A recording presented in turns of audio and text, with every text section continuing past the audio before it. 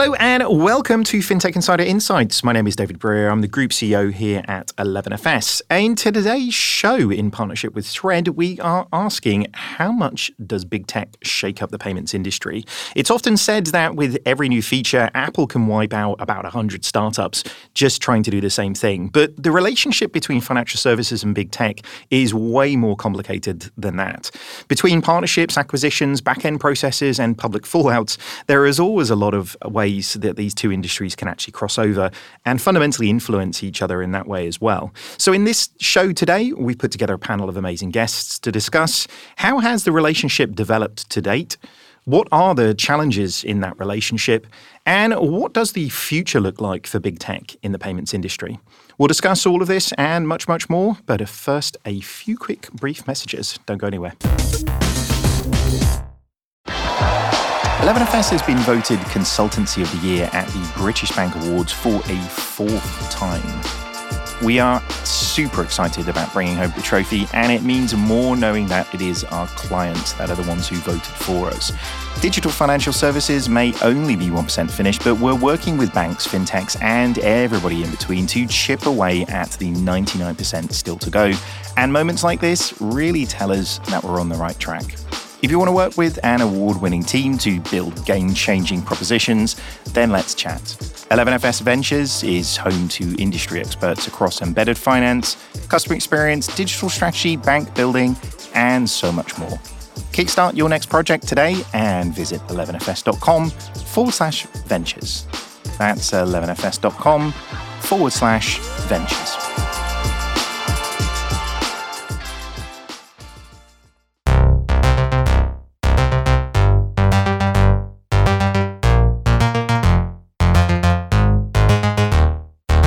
All right, let's get started. As always, I'm joined by a super duper awesome panel of amazing guests that the producers have put together to shed some light on this question. And first off, it is a FinTech Insider debut here for Jim McCarthy, who is the EVP of Product and Sales over at Thread.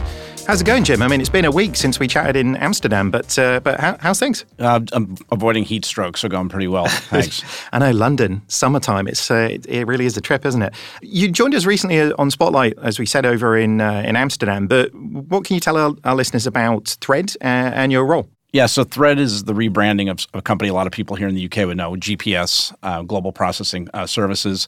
It was the real power behind the fintech ecosystem, both here in the UK as well as across Europe and parts of Asia. So the likes of Starling, Monzo, Revolut all grew up on our processing platform.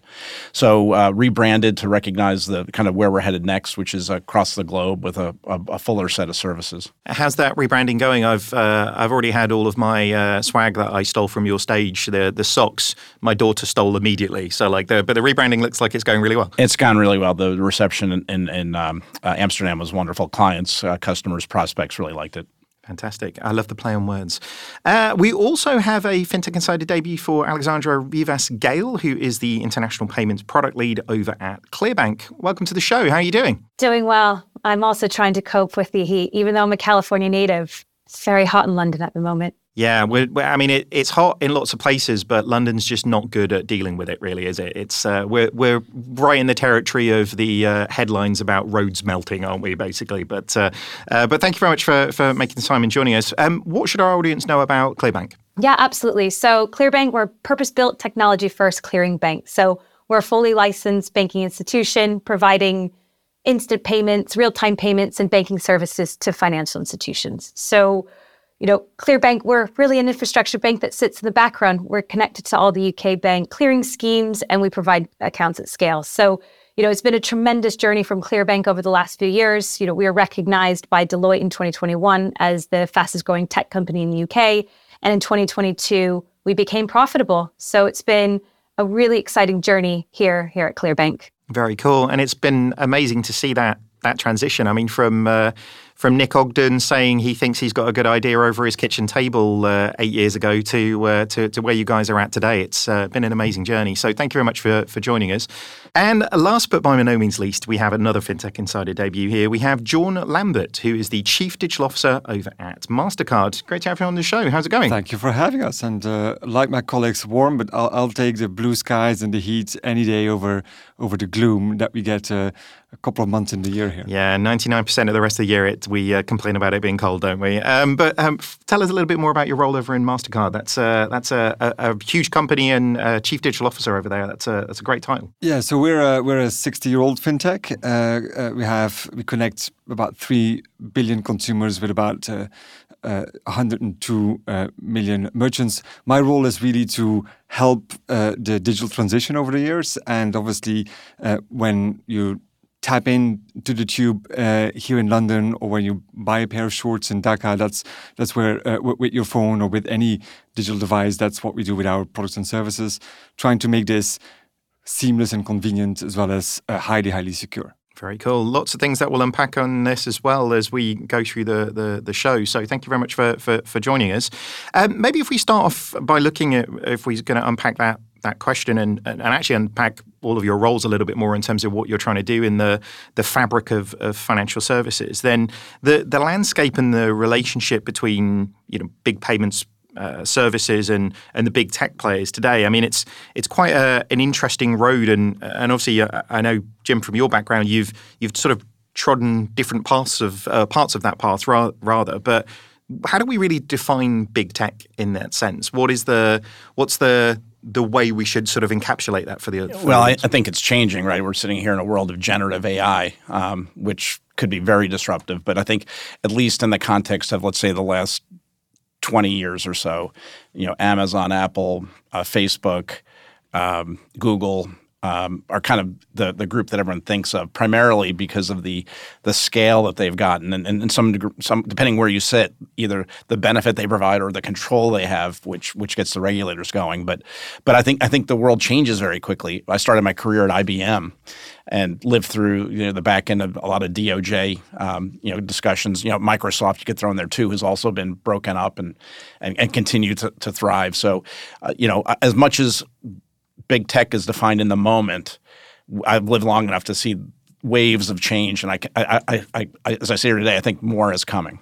Yeah. I mean, it's interesting, isn't it? There's a sense of too big tech with the, as you say, with the sort of monopolies and structure getting broken down around those things. I guess traditionally people have talked about, as you said, GAFA, which I guess the F in GAFA was Facebook, which is that Gamma now? So yeah. They're like Gamma, is that the thing? We're giving it's called Meta, I guess. But really, I guess it's anybody who's really dominating the customer touch points, isn't it? That's the rise of Microsoft, the rise of Apple, yep. That dominance of distribution really when it comes to a customer. For sure, but they didn't get there through market power. They got there by consumers and businesses choosing. As a matter of fact, going back to my IBM days, Apple was kind of dying at one point. They became an education, software business, software and hardware business, only to reinvent themselves. And I'm sure we'll talk about and unpack their role since 2007 with the iPhone, and even now what they've done with the AR/VR headsets.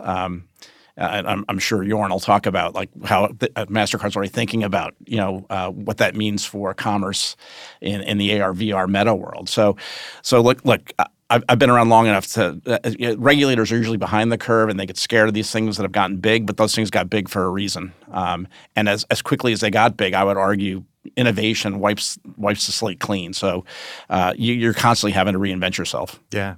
John, how do you guys think about big tech in the financial services industry perspective? Because obviously, I mean, you guys don't just work with big financial services players. You work with people who are trying to get big into financial services as well, right? Yeah, so we're a network. We're there at the end of the day to make sure that consumers can pay when they want in a secure way, and make sure that merchants can sell what they want in a very secure and convenient way. And therefore, given that this big tech is frankly unassailable in a number of experiences, we have to work with them. We actually like to work with them in the sense that they offer great consumer experiences. They offer device capability like biometrics, which are highly secure. But they've also enabled new business models like the gig economy or like subscription economy that didn't exist or that would have previously been in cash. So they're an enabler. But I would say, though, that payments is different than perhaps some other industries. I mean, yes, Netflix killed Blockbuster, and that's a pure replacement. Here, so far at least, I consider them more of a lubricant in a way, because in any payment, there is still the issuer of the payment instrument that services the consumer. There's still the bank of the merchants, and the tooling in between through these big tech becomes better, faster, more efficient, more secure, more convenient. But the foundation is not completely disrupted like for the video streaming. So it's always been a very wide ecosystem. There is the bank, there is the card manufacturers, there's the terminal manufacturers, there's another bank on the other side, there's a whole series, and now there's an additional player there that enables that payment to go through as well. Just adding to that point, Apple Pay is oftentimes thought of and positioned as a new payment method. People like to talk about the number of Apple Pay devices, but they're Visa and MasterCard and American Express cards that are in there. And Apple's actually partnered with the networks to get that into the market because they want to avoid replicating and trying to compete for over 50, 60 years of growth that Jorn was describing earlier. So it's actually, to the point, it's very symbiotic.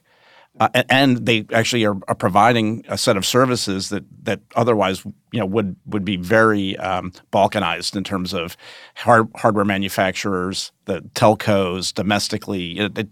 It actually is very symbiotic. Yeah. I mean, it's an interesting point. I mean, you bring up Apple Pay. I mean, has Apple Pay and Google Pay and whatever handset provider you'd like to buy, has that fundamentally changed the payments landscape now? I mean, I presume we all use it. I mean, I've tapped in and out of the underground. It's super easy to do. But it hasn't changed the fact that I would do it. It's just changed the fact that I'm doing it with them, right? So, is that an evolutionary step, as you say, or is it a? To me, it is. But again, because Apple didn't build the contactless standards, they didn't issue the cards. To Jorn's point, they're not compliant in the sense that they're the one underwriting the risk or the transaction. So, MasterCard, I don't know, Jorn, you tell me, but 2003 was the first time I did a contactless project with Visa in the States. Contactless cards in markets like Australia, they are the predominant way people pay. For Apple in those markets, they've got to provide more value. Actually, in Australia, what they've done is because the government's come in and allowed driver's licenses and other credentials to go in there, they've actually have another reason to be relevant. But at the end of the day, it is evolutionary, and consumers still have choice. As a matter of fact, well, I'm glad you used your watch and it worked well. I've had enough not great experience. Like sometimes my phone works on the tube and sometimes it doesn't, that I've gone back to cards just because I know every time it'll go through. I'm not going to get crushed by the stampede at rush hour. And that's exactly right. People do indeed say, oh, well, big tech, they've solved all these technical problems. The reality is that all your phone or your watch does here is, well, we've embedded the card in there and you can do exactly the same transaction with your card. The tech, meaning the contactless specification, is built by the networks. The application that sits on the chip of your cards is the same application that sits on the chip in your phone. The processing of the transaction happens by the networks and by the banks. What the device does is a beautiful experience. I mean, really beautiful experience. And they bring the biometrics as a security factor that replaces a PIN, which is a bit of a like an old school thing, right, for consumers. So it's an evolution, as Jim says, more than a revolution, and one that I think benefits many people. Absolutely. And I think ultimately, right, it's underpinned by the banks. So I think a lot of this is convenience of the consumer that we see today. That is really it. So big tech really has pushed the needle on convenience, instant, making things simple, making things less complex. And also kind of just, you have your phone, it's a one-stop shop to do many things. And so, but ultimately in the background, it is still underpinned by the banks, underpinned by the payments landscape and the regulatory landscape that we have to navigate. And so ultimately, I think big tech sort of pushes the needle, continues to help innovate the industry, but I still see a very symbiotic, as you guys have said, partnership and relationships in this market. So it's definitely an interesting time. I think the last 5 years, we've sort of seen the most sort of happen in this particular space. But ultimately, yeah, still definitely underpinned by the banking ecosystem. Yeah, I mean, ultimately, that's what good new players. And actually, if we talk about something like Uber, and back to your point, there's, we're using, Google's Maps, and we're using, payment APIs, and we're using, the roads that the cars, But it's the way that those things are being put together that fundamentally solves a different problem for people, isn't it? And it's an interesting one on that, though, because actually, I guess, financial services is heavily regulated, for everything that all of you do. There's a regulator that'll come and knock on your door if you don't do it well, or don't have the documentation, or don't treat customers in the way that they would want you to do, right? Is that an interesting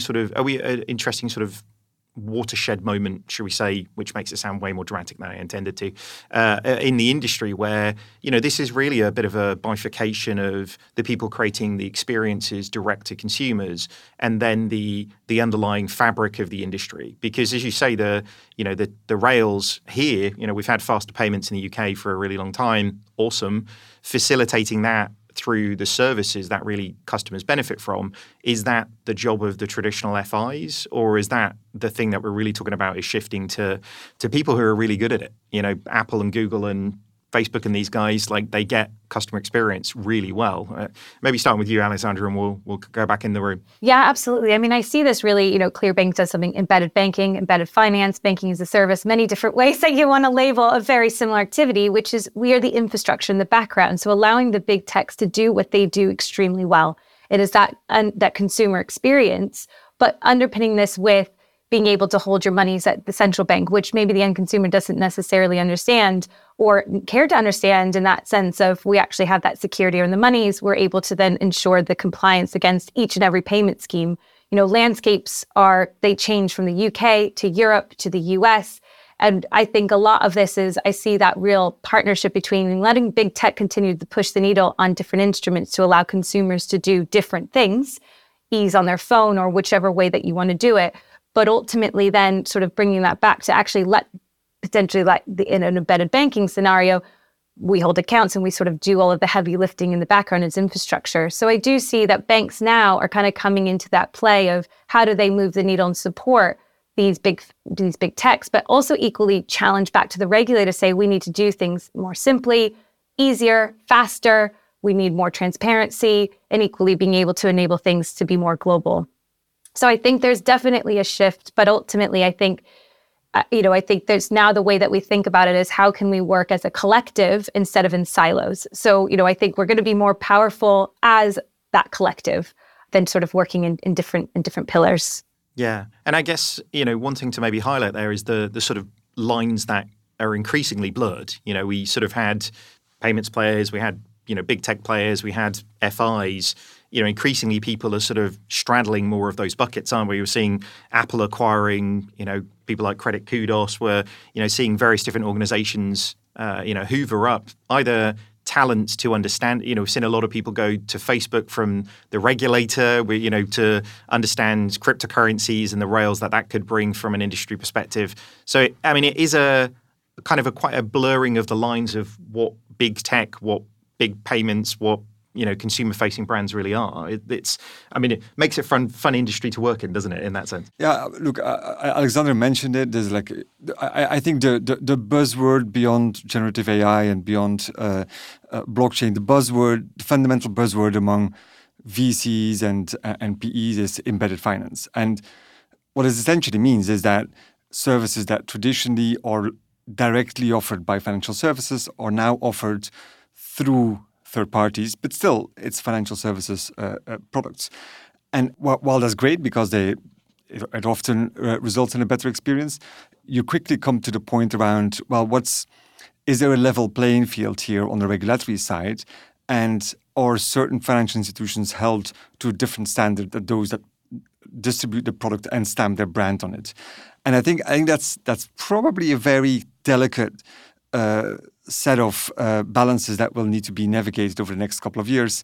And I think a number of regulators, are now really wrestling with that because they see the enormous power of reach and, frankly, of assets that some of these players have, and the difficulty of regulating it. Yeah, I'd say on that, and that's probably a very nice transitionary point, if I'm honest with you, because actually the relationships work when they're in balance, don't they? But actually, as different players become, more sizable in the market in that sense, then actually, making those relationships balanced continually with all of the regulatory obligations and everything that goes in that. I mean, Jim, what do you see as the challenges in that space? Because there's no single referee to do those things, particularly when you're talking about big tech, right? The head of the regulator recently said to me, "Is like the banks always pick up the phone when I ring, but Facebook not so much." So it's an interesting challenge. Yeah, but again, I think most of the big tech companies they're already under a lot of scrutiny. So now the last thing they want to do is now be a regulated financial institution with that camel's nose on their tent. Not to say they haven't done it. I mean, over my history, like I started at Visa in 1999 in California when PayPal was still relatively nascent, and I spent a lot of time on the phone telling them you're breaking things, and not just like for Visa or MasterCard, but they were plowing new ground. There was no such thing as aggregation or wallets in that sense.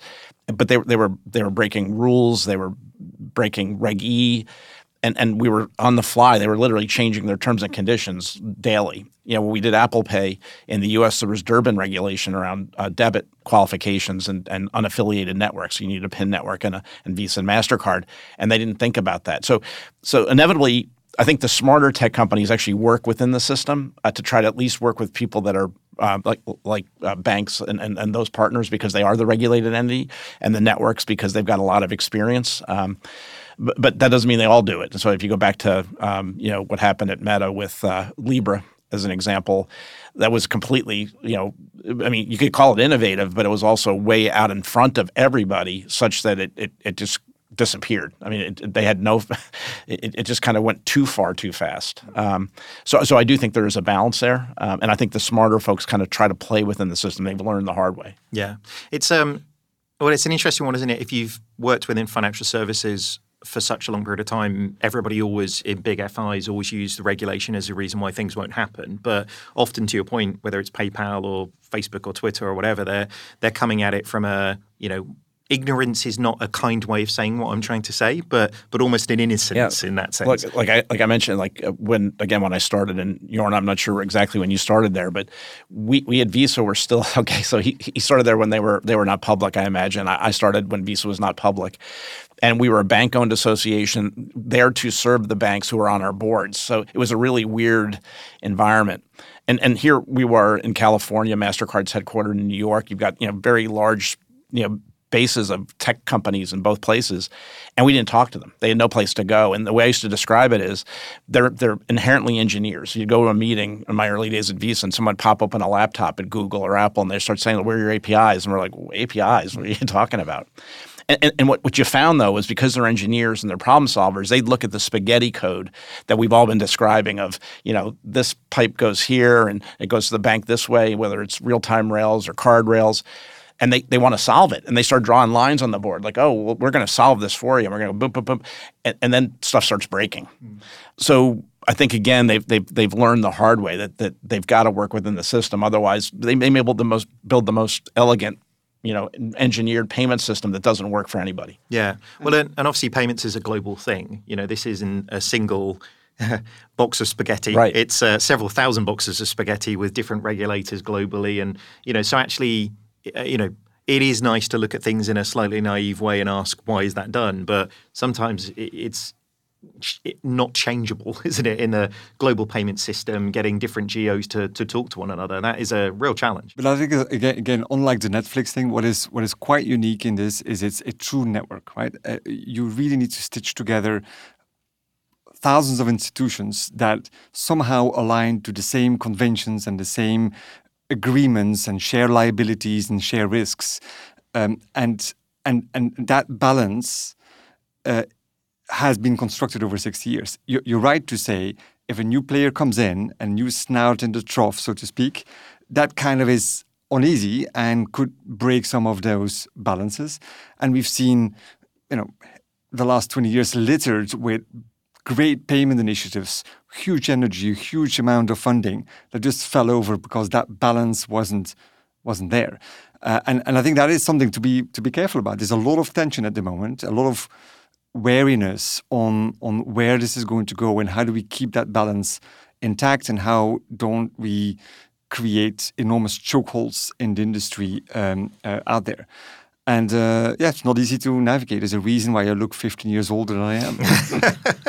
I guess to that point, there's not it's a fundamental underpinning fabric of the industry that money can move from me to you or across the world. But I guess this is not purely a altruistic big tech players getting into the industry. There's a lot of money here. There's a lot of money potential. I think Apple, 3% of their revenue total is now coming from financial services for somebody who isn't regulated. I'm not saying they should be regulated, but I'm saying they make a hell of a lot of money and 3% of it is a hell of a lot of money. So, I'm probably stating the obvious here, Alexandra, but, getting big tech getting into financial services, particularly when they're not going to be regulated, if they can get slices of the revenue without all of the pain in the arse of, the regulator and everything that goes with it, that sounds like a very good idea, doesn't it? Absolutely, right? I think they've kind of found that secret sauce in that financial services area, being able to do these types of payments. And I think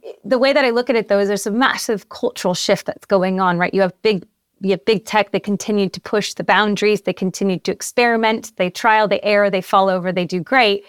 Apple's a great example of that, right? 3% of revenue, that's fantastic.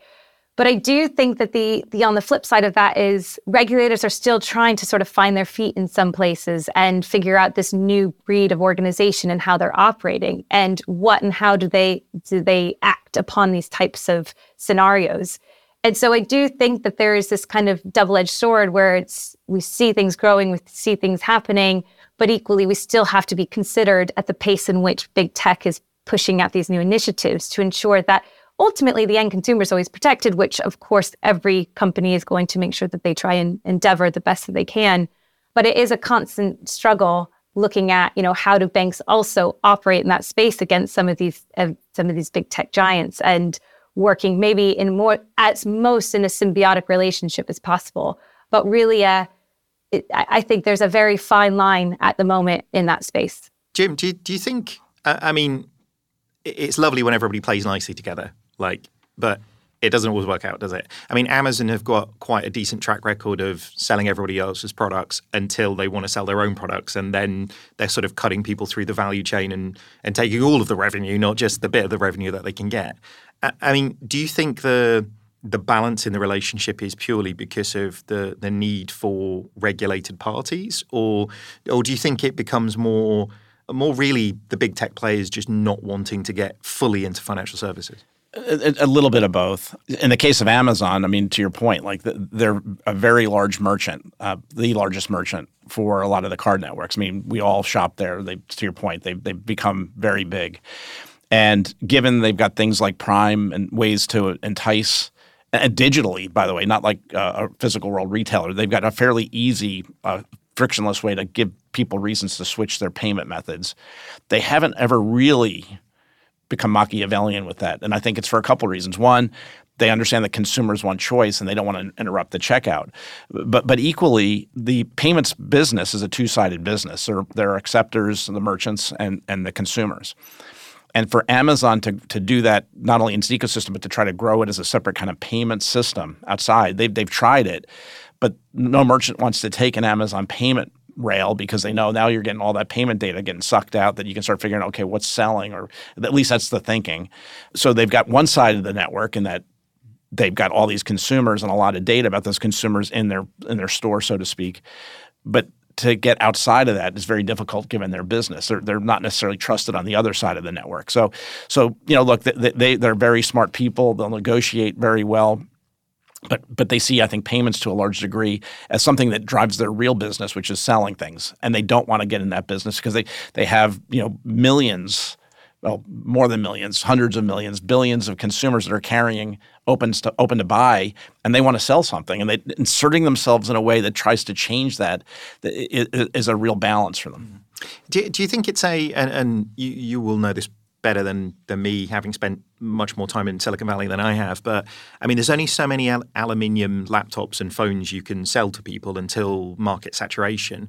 I mean, is this just an eventuality of like very smart people looking for areas of market share growth? You know, because essentially, and actually, I guess more of a transitionary point of where we are in the changing of the fabric of financial services when it comes to payments, because the people who ultimately own the customer engagement, you know, operating system managers and everything that goes with it's sort of back to your point earlier on around embedded as well. It's really the people who own the customer interaction are the people who really own the decision making. But you wouldn't imagine the number of conversations I've had with people that believe in a transaction, like a retail transaction, who owns the customer. The merchant will say they own it. I've had people that sell point of sale devices say literally the thing on the counter, I own it. Like you said, operating system people say they own it. The people that own the telco say they own it. The networks, the card networks would say, or whoever else would say they own it. The bank says they own it, and then everyone debates over who owns that customer. And it's shared, obviously, but the control at the end of the day is with the consumer. I would argue nobody owns the consumer.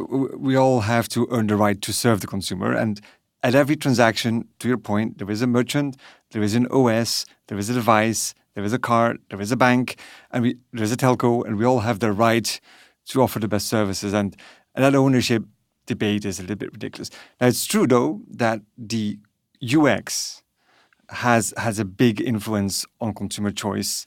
I think it has a lot to do with consumers being lazy. I want to have the very easiest thing in front of them. But that gives them more, I think, sway than perhaps some of the other parties in the chain. I think that's right. I think it's an interesting point around, I mean, we've gone from arguing about who owns, share of wallets to, who owns the, things that are being put on a toolbar to then who's in Apple's wallet, isn't it? But let's take a quick break. We'll be back very shortly to talk a little bit more about the future, though, because I think what comes next is probably going to be way more disruptive than what we've seen to date. Hello and welcome, LFG people, to FinTech Insider, Blockchain Insider, 11FS Spotlight, 11FS Explores, Open Mic Night, After Dark. Through our podcasts, videos, newsletters, and live events, we have a direct line to a truly global fintech community. So if you're looking to sponsor and collaborate on content that connects with everybody from fintech beginners to the biggest VCs, then chat to our team at sponsors@11fs.com or visit 11fs.com to find out more. Long live the community.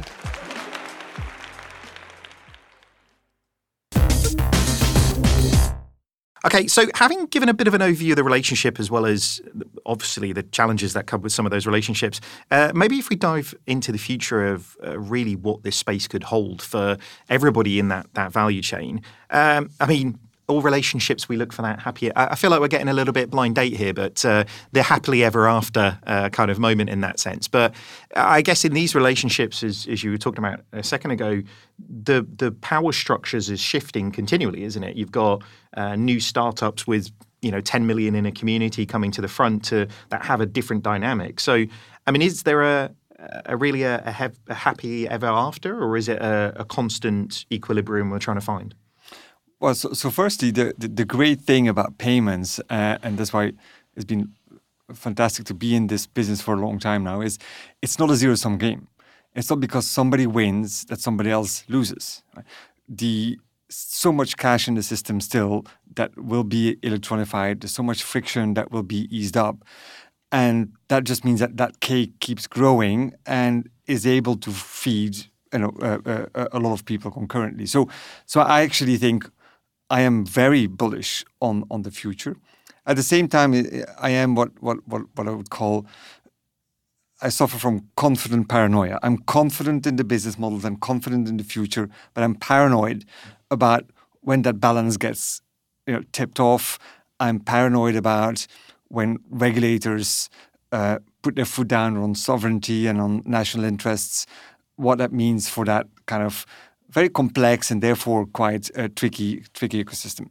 But despite all that, I mean, I kind of often say,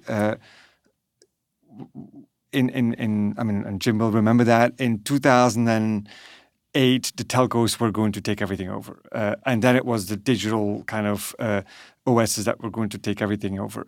And it was the Chinese players that would take everything over. And it was the crypto players that would take everything over. And the social networks would take... Yes, they're all come at us in different ways. They all want to put their snout in the trough, so to speak. But by the by, we've always find ways to cooperate, cohabitate, find the balance in there. And that is because, indeed, it's not a zero-sum game. And it's also because of the incredible strength of open-loop networks. Yeah. Closed loop, like Oyster, at the end of the day, is less convenient for consumer than open loop. And I think that's why, at the end of the day, we find pathways. And I'm pretty confident, despite all the... I'm pretty confident without being overconfident or without being cavalier about it, that we'll continue to see that kind of growth. Yeah. I mean, it's interesting the point you make on the closed loop to then open loop. And actually, I mean, if you look at any sort of ecosystem where that's happened, there's been an explosion in opportunities of people, customer demand and technology players trying to take them outside of those closed loops, haven't they? Oyster is a great example. The Gautrain in South Africa, over in Hong Kong or Singapore, transportation and getting, my first few experiences with Apple Pay was being nervous on a bus, which anybody from London, you're nervous on buses most of the time, if I'm honest with you, but it was just a different reason. But it's an interesting point, isn't it, that as humans, we have to remember that actually, not everybody is like us listening to this podcast. Like most people are just a bit scared of getting it wrong and looking foolish. So trying these things out and getting confident and comfortable with them and then blowing it up into, well, everything you can do on these things. In the same way as Apple Pay, we could do, or contactless, we could do £20 and now you can buy a car on it, right? So it's very different as people get used to it, isn't it? True. And I mean, you mentioned Amazon, we mentioned PayPal before. At the end of the day, there's so much comfort in knowing that your product can work everywhere. And the moment you ask regular consumers to start navigating, for this I need that instrument, for that you need that instrument, it's too much trouble. Nobody wants to think about payments. However much I like to think about it, nobody wants to think about payments. They want to do something else. 100%. As much as we talk to all of our families, nobody else wants to know about it, do they? But Alexandra, what do you think? I mean, what does the ideal relationship look like between big tech and payments in the future? Yeah, I mean, I see it as co-opetition, not competition. So I really see that cooperation coming in to play. So I think, as I kind of said earlier, banks underpin a lot of what happens in the background, right? And I really see that continuing to push the needle. Consumers seek convenience, so behaviors are going to mimic that. So it's how sort of big tech are going to service that and how ultimately for us in the background are going to sort of help orchestrate all of that going on, giving faster, easier, more seamless sort of transitions for the big techs to integrate into us in various different ways. But, as I kind of said earlier, and I continue to sort of bang that drum, is we're stronger as a collective than we are in silos. So if we're solving these together, we can go to this with the regulators and help push the needle, help influence change in the markets, and equally look at this more on a global scale than versus silos in markets. Because I think we still have the complexities that we see, the US, the UK, Europe, APAC, LATAM. They're all different landscapes with lots of different sort of silos still at play. So, my perspective as a bank and looking at the international landscape from a payments perspective is how do we then look at it from supporting the end consumer also to be able to send payments to lots of different places across the globe with not having to think about it, right? Because a thought that was said earlier is people don't really care about the payments. They just want to send something from A to B. And so again, it's really consumers seek convenience and behaviors mimic that, right? So it's the ease of how they can do that really simply. And do you think, I completely agree with that. I mean, do you think a lot of what we've talked about today has been consumer as in, B2C, but obviously the same sort of disruption is very much happening in the sort of B2B corporate sense, right? And the scale of the transactions, the scale of the money movement, managing a global treasury function for a gigantic organization is, same thing, same rails, but obviously very different impact. So do you expect a similar conversation with the B2B or corporate space as well? Absolutely. I see it just as powerful as what we've kind of seen happen in the consumer space. I mean, big tech in its very nature is bringing new technologies and enabling capabilities. So it makes perfect sense in that B2B space. And they can really power and backhaul the business and enable new technologies, right? So really pushing the boundaries of the B2B space today and how these corporates operate. And looking at it from that, again, the global scale, right? It's how this B2B space, globalization, and how that they're able to enter those spaces is fundamental. And I think big tech is really pushing the needle on that, particularly in this space. So one thing I guess, Jim, we talked about a little bit earlier on as well is, I was going to try and stretch the metaphor of relationships then, but sometimes relationships go all the way through to M&A. I'm not sure what that would be in the sense of a relationship. I'm pretty sure I've crossed a line and the editors will try and take that out at some point. But M&As is obviously a big play in this space. I mean, and MasterCard as well, you guys have got a great track record of acquiring technology companies that complement your skill sets. Do you think M&As are a big part forward here? Do you think the lines will get even more blurred between companies? Yeah, I think there's a space for it, but I think you've heard consistently throughout this from all of us that it's about co-opetition or cooperation or working together. I'm not so sure. I think there'll be tuck-in smaller things that fit. So, we've talked a lot about the consumer side of Apple Pay. Apple's made acquisitions on the merchant side where now the phone, you can tap to a phone. So I think they're looking for areas where they can pick up technology that will help them accelerate into those. But I think generally speaking, I don't see a lot of the big tech folks coming in and acquiring folks in the payment space per se. What about the other way around? Because obviously from somebody like MasterCard's perspective, I mean, you guys are payments, and we talked about this last week, Jim, in Amsterdam, but payments is a stack. Increasingly, the more interesting things are happening further and further up that stack with the capability you can bring for data or, really shining a light on that in terms of showing consumers what good looks like or, payment flows in different places to understand where people really are. I mean, the world really is endless at that point when you're using all of the metadata you can get around payments to really enrich services.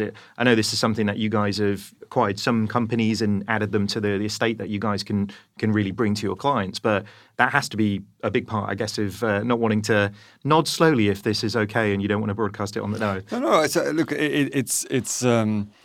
like I think most other companies, you first have to know what you are, right? We are fundamentally a B2B2C company. So that means that we're not going to buy a B2C player. That's not what we do. We are servicing banks and partners, and that's what we'll continue to do. We are very, very concerned with things like privacy, and therefore we're very thoughtful about data, and therefore within these boundaries we will make very careful choices. But once you know what you are, once you know where you want to go, then buy, build, partner is an equation that we need to make. And very often, like Jim and Alexander mentioned, partner is actually the way forward because you can't buy your way through digital transition, right? That would be very expensive, and it's such a complex market. But we're building quite a bit as well, and I am at heart a builder. But opportunistically we will buy and we will look to nudge, and certainly in some of the more up and coming technologies, we're looking to make sure that we have a seat at the table and can play. We won't buy a big tech if that was where you're kind of poking at. Yeah, Bezos can rest assured. Just never say never, though, right? But I do think though there's some adjacencies though, so it's not a direct kind of M&A activity in the payment space, but I think, as Jorn knows, underwriting is at the heart of payments and risk. And so I think in the identity space, a lot of places where, again, the tech companies have a leg up either because of their data or their UX or UI or the amount of consumers and merchants, that's a very powerful thing. And if you combine it with technology, identity, and the ability to underwrite based on seeing lots of payment information is very powerful. So I think you'll see areas where they come in either to help themselves in the payment space, either as a merchant or as a player in there. But back to Apple Pay, the thing that we didn't talk about, like things like tokens, that no one would have done that. There was no big push. And it was one of the things where inside of Visa, we said we'd never do something like that. And Apple was the impetus to do that. And now it's one of the big things. And I would argue payment information safer as a result. I tend this whole conversation, we kind of put the tech companies in almost like a scary light. But P2P exists in a lot of ways because Square kind of jumped into a space that banks didn't want to. And a lot of the things that we're now kind of de rigueur for all of us in terms of what we use. It was actually led by an innovator. No, and look, it's true that they're depicted here a little bit as the scary ones, but there's no question that cash displacement, new business models, moving into emerging markets, acceptance growth. We've doubled the acceptance locations over the last 5 years. We'll probably triple it over the next 5 years simply because these things are unleashed. So they bring a lot of efficiency and a lot of growth to the business.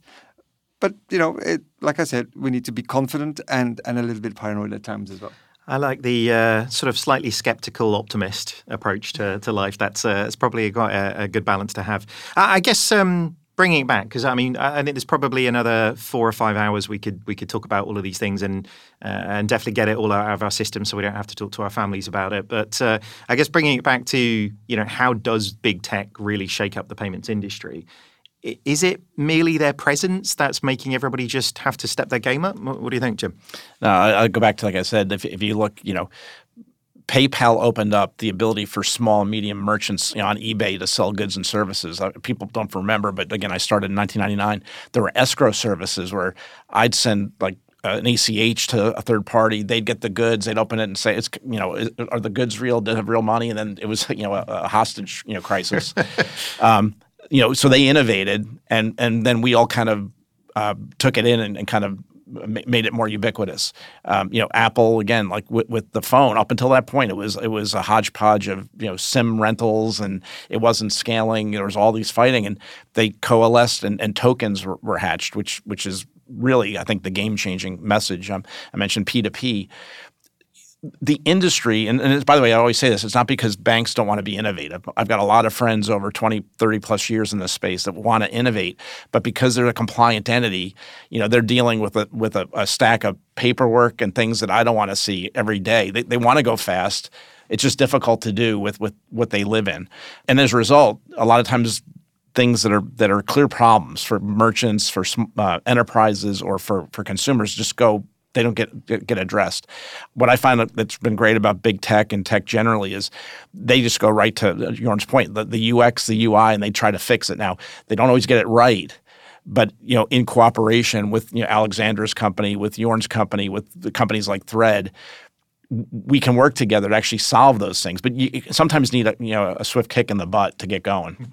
Solving customer problems, that's the big thing, isn't it? Yeah, absolutely. It's an evolution, not a revolution from big tech, right? I think they continue to just push the boundaries, wanting to do things bigger, faster, and different from what we've ever seen before. And so I think ultimately in sort of the banking space, sort of a critical part of banks is actually lobbying with the regulators and actually then pushing the regulators kind of forward and bringing them up to speed in line with the big tech as well. And I think that is really important. It's actually the banks actually being a little bit of the sounding voice behind the scenes, sort of bringing the regulators along to the journey and helping that education and showing them the various use cases, how we can bank wider, bank the unbanked, do lots of interesting things, help various segments, whether it's B2C, B2B.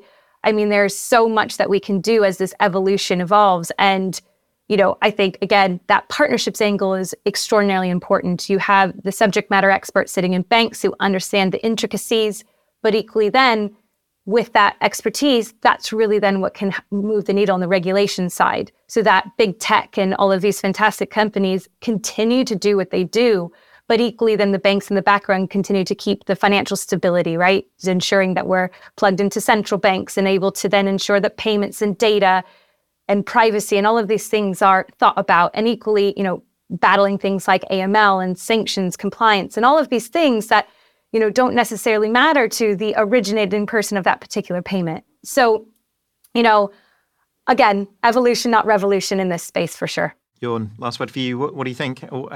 Has the big tech scene really shaken the payments infrastructure so far? I think, again, we started with saying this evolution, revolution. I think the one thing that we haven't talked about today, which I think is unbelievably important in this space, is the whole notion of trust. Right? We're not talking about pictures of cats. We're talking about people's money, their livelihoods, their family. And we shouldn't tinker with this unless we really know it's very secure, and we should make sure that there is confidence in the system. That's that's fragile. And so you mentioned Meta hasn't succeeded because they're way ahead. There's other reasons why they haven't succeeded. And I think there's a reason why this big tech is working with the traditional financial industry. And I think a big reason of that is not just regulation, it is trust that people have in their financial institutions, in brands like MasterCard and others. And I don't think we should just dismiss that. Yes, Apple is a trusted brand as well, but this is a slightly different, well, very different ecosystem. So I actually think it's definitely an evolution, and we'll see much more evolution. And I, as a big believer in private enterprise and competition, bring it on, I would say. Very good. It's an interesting one, isn't it? And as an industry, as somebody who's sat in a big bank trying to get a transformation program going, I gave them all of the upside, I gave them all of the downside, but the thing that really got them to part with billions of pounds to make it happen was the threat of big tech coming into the industry. So for whatever reason, I think it's a great thing. It's made everybody step their game up and definitely made the customer experiences at the end of it a much better place than they were before they were in it. So on that note, we better wrap up today's discussion though. So thank you so much for joining me, everybody. Where can people find it a little bit more about you and your companies? Jim, starting with you. Thread.com is the website, and it's jim.mccarthy@thread.com if anyone wants to reach me. Very good. Alexandra. Yep, you can find ClearBank at clear.bank, and you can find me on LinkedIn at Alexandra Rivascale. Very good. Jorn. Well, mastercard.com/newsroom, I was told, and I'm on LinkedIn, Jorn Lambert. Very good. I'm predominantly lurking on LinkedIn, so you can find me over there. Thank you so much for listening. If you like what you've heard, subscribe to the podcast, and don't forget to leave us a review. It helps us make it better and helps other people find the show as well. As always, if you want to join the conversation, you can find us on social media. Just search for 11FS or FinTech Insider, wherever you fancy doing it, or email us on podcast@11fs.com. Thank you very much for listening, everybody. Bye.